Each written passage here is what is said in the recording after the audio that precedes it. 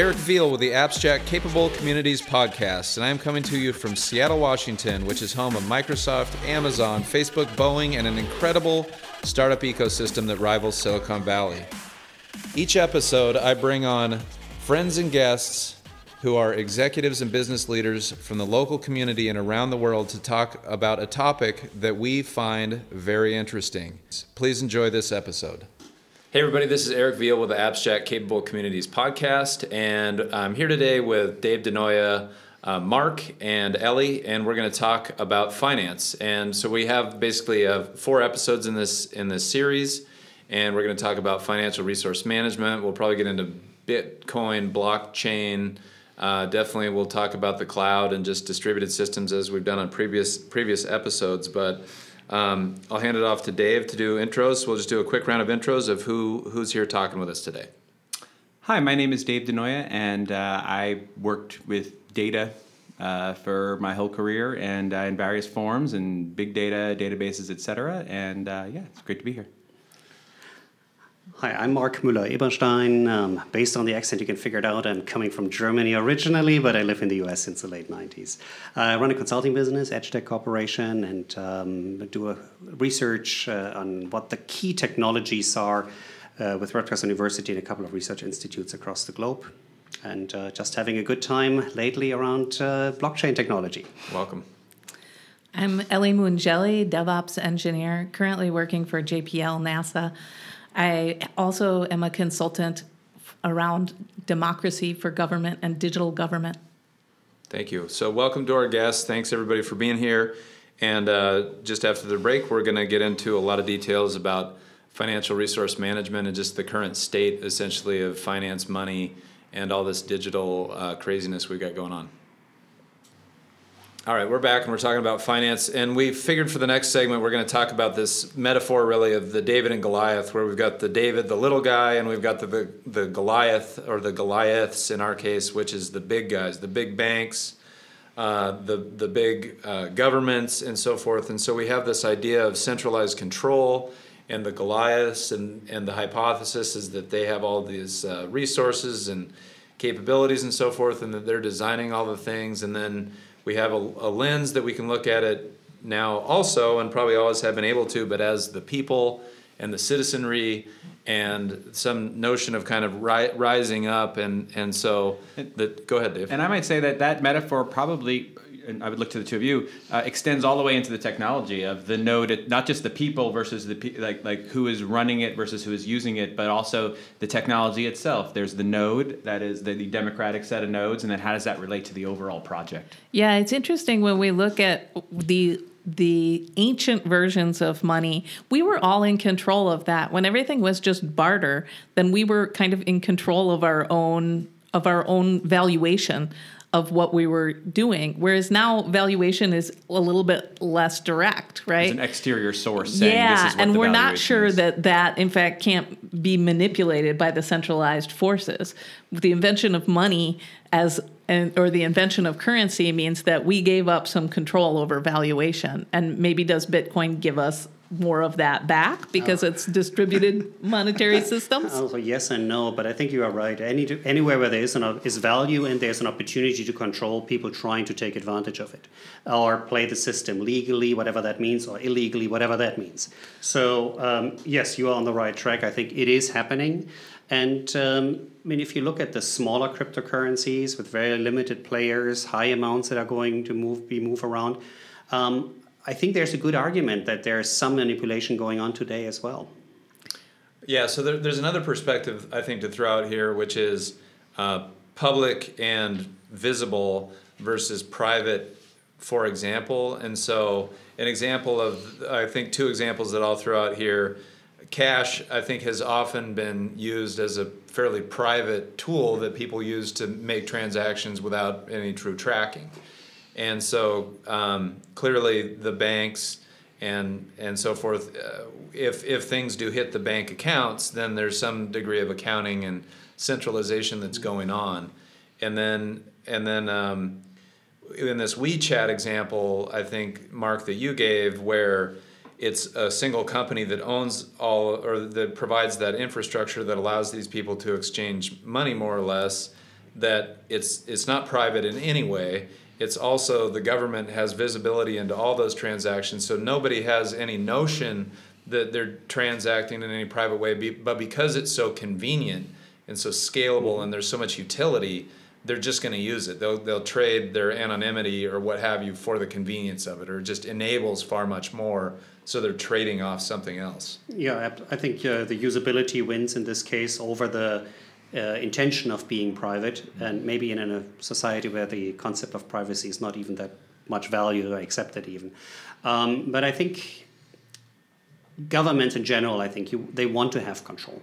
Big organizations, whatever they are, private, public, they want to have control of what's going on for a variety of reasons. And depending where you live, you might have different opinions about it. And individuals trying to find ways to live with it where they can, or ways around where they cannot. I mean, we talked about barter systems. When in Argentina, when the country was devaluating their currency all the time, what did people do? They bought stereo systems. So they basically bought 5, 6, 7 stereo systems because they were more stable in value than the actual currency. So wherever things are happening in a way that people try, it's not in their benefit, they're trying to get around it. International money transfer guidelines, there are ways people try to get around them for a long time for a variety of reasons. Yeah, I think that brings up a question that I'm curious about. You know, there's the distribution and the democratic potential and these sorts of things, and we like to think that is where things could head. But I also remember, you know, I was just reading about it again this morning that, you know, the talk of how technology is going to bring the 20-hour work week. Right. And I don't know about, we could go around the room here, but I haven't experienced that. So I'm just kind of curious about some dark side type examples, if you will, or, you know, where the power through distribution, power still ends up funneling upwards. I can tell you one of the uses of blockchain in particular is that when we start talking about identity and the ability of peer identification without a centralized authentication server or some kind of authentication through a centralized authority. All of my work, when I go and talk about democracies and digital democracies that are based on like blockchain identities, people always ask me, well, can't you use that? Can't terrorists be organized with all those same technologies? And of course they can. I mean, one man's terrorist is the other man's freedom fighter. Yeah, I think technology has always been used for all kinds of different aspects. I mean, there's a high percentage of cash that is used today for illegal transactions. So should we get rid of cash? Well, in Sweden they're trying to. So depends what you think about those particular illegal transactions, I guess. So we're not going into that today, I think. Yeah, I mean, should there be illegal transactions? That's an interesting thing too. Is that it's like, what does it do to our currency? When you talk about Argentina, actually, I spent time in Argentina under hyperinflation, and that's such a fascinating place to be because it's the place where people are just angry with their money, you know, where people are like refusing their money because it's lost so much value.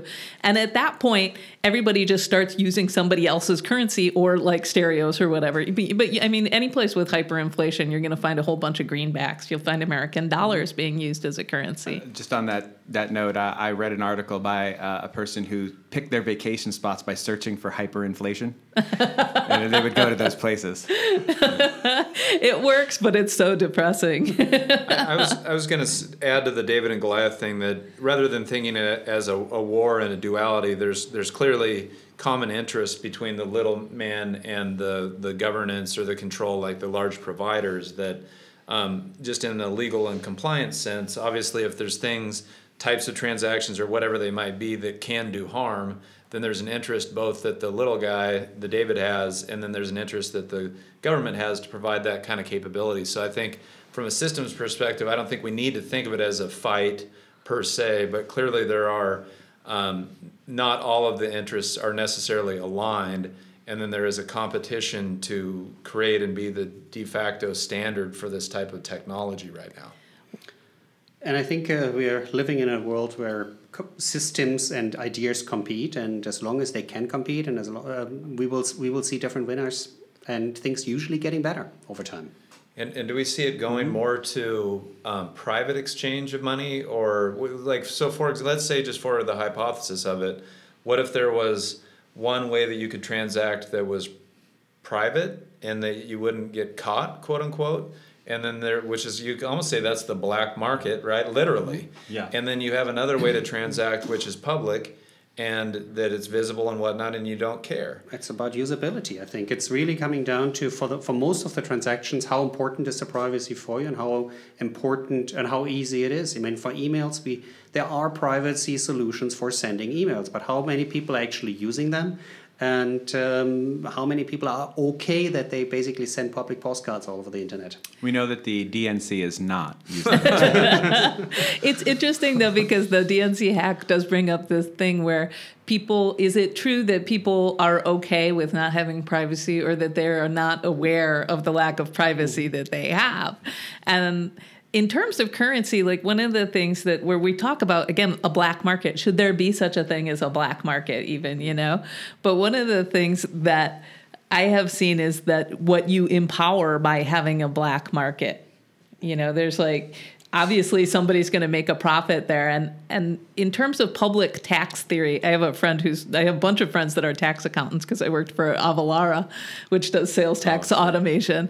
But one of the things that Rachel Dunham told me about that was that governments always fall into this trap of using public tax as a way to try and control the citizens. Excise taxes are a great example of this because it costs the healthcare system. So they make it expensive to have vices. And yet that act of taxing is manipulating the government revenue. It's also manipulating the citizens into certain behaviors. Is that what currency, is that why these centralized systems want currency? Is the way that they can manipulate behavior? Some libertarians would say the reason why they want the control over the currency so they can print money and spend more. Yeah. And I mean, that's one of the arguments for a lot of people in the cryptocurrency environment why we should have independent and decentralized systems to prevent either hyperinflation or even inflation, and to take the power out of the hand of the governments of the store of the value. If the government's not storing the value, though, does that mean, one of the things when we look at these big systems like, Disney having systems, totally internal systems like that, where do we draw the line between corporations and governments? And it's becoming a lot blurrier. One of the things that I think is really funny in the current political situation is the way that Washington has not gotten pushed around that much by the Fed. Like in some cases, big municipalities decided to just go after the Paris Accord on their own. They didn't care that the Fed blew it off. And so it's about resources. A wealthy municipality can stand up even to the Fed. I think organizations will try to control as much under their influence as possible, just so they are as independent as possible and can make decisions as this. I think if you think about conspiracy theories, so now of course I don't have any deep insight here. I'm just making this up based on publicly available information, but you heard it juicy. Oh yes. No, I think if you look at the potential of blockchain technology is enormous, of creating systems that are independent from any central control. So if you have understood that, then you can see the potential and the power for some organizations.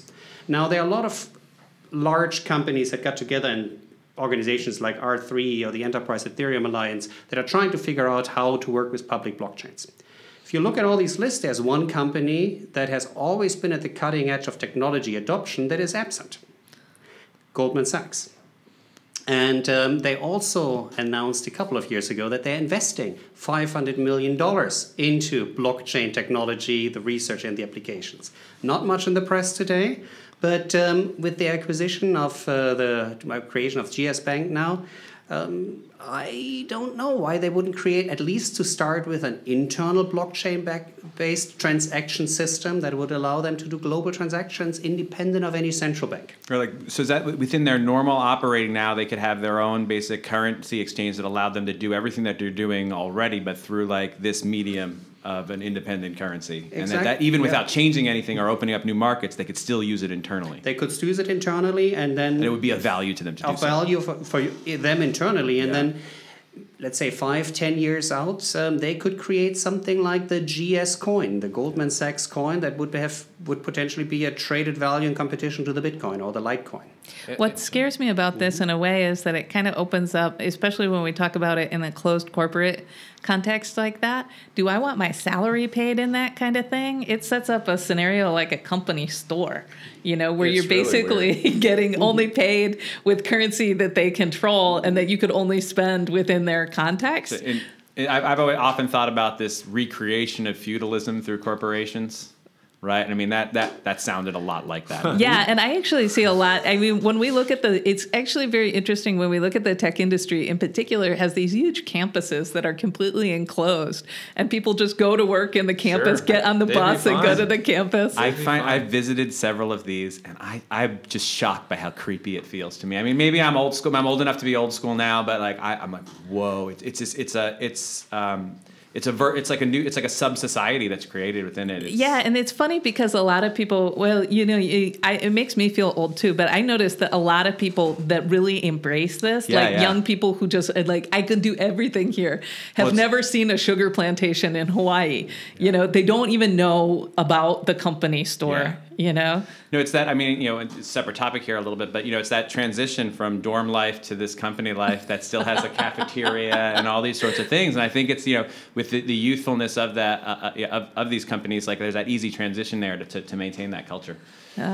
What do we give up when we go for something like that? Or will we even control that? I mean, will the emergence of internal corporate currencies make that inevitable? So on the positive side, though, with having a lot of the functionality stored now in different competing blockchain environments, it is starting to be really easy to move your value around. And if you don't like Bitcoin, you can go to Litecoin. If you don't like Zcash, you can go to Ethereum. I'm waiting for GS Coin.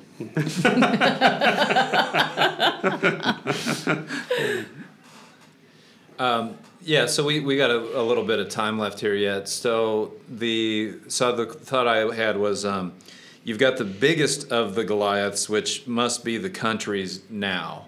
And there's obviously some debate about that. But let's just say, for example, your stakeholders are truly the citizenry, like the little guy. There's the big governments, like federal governments, that have power.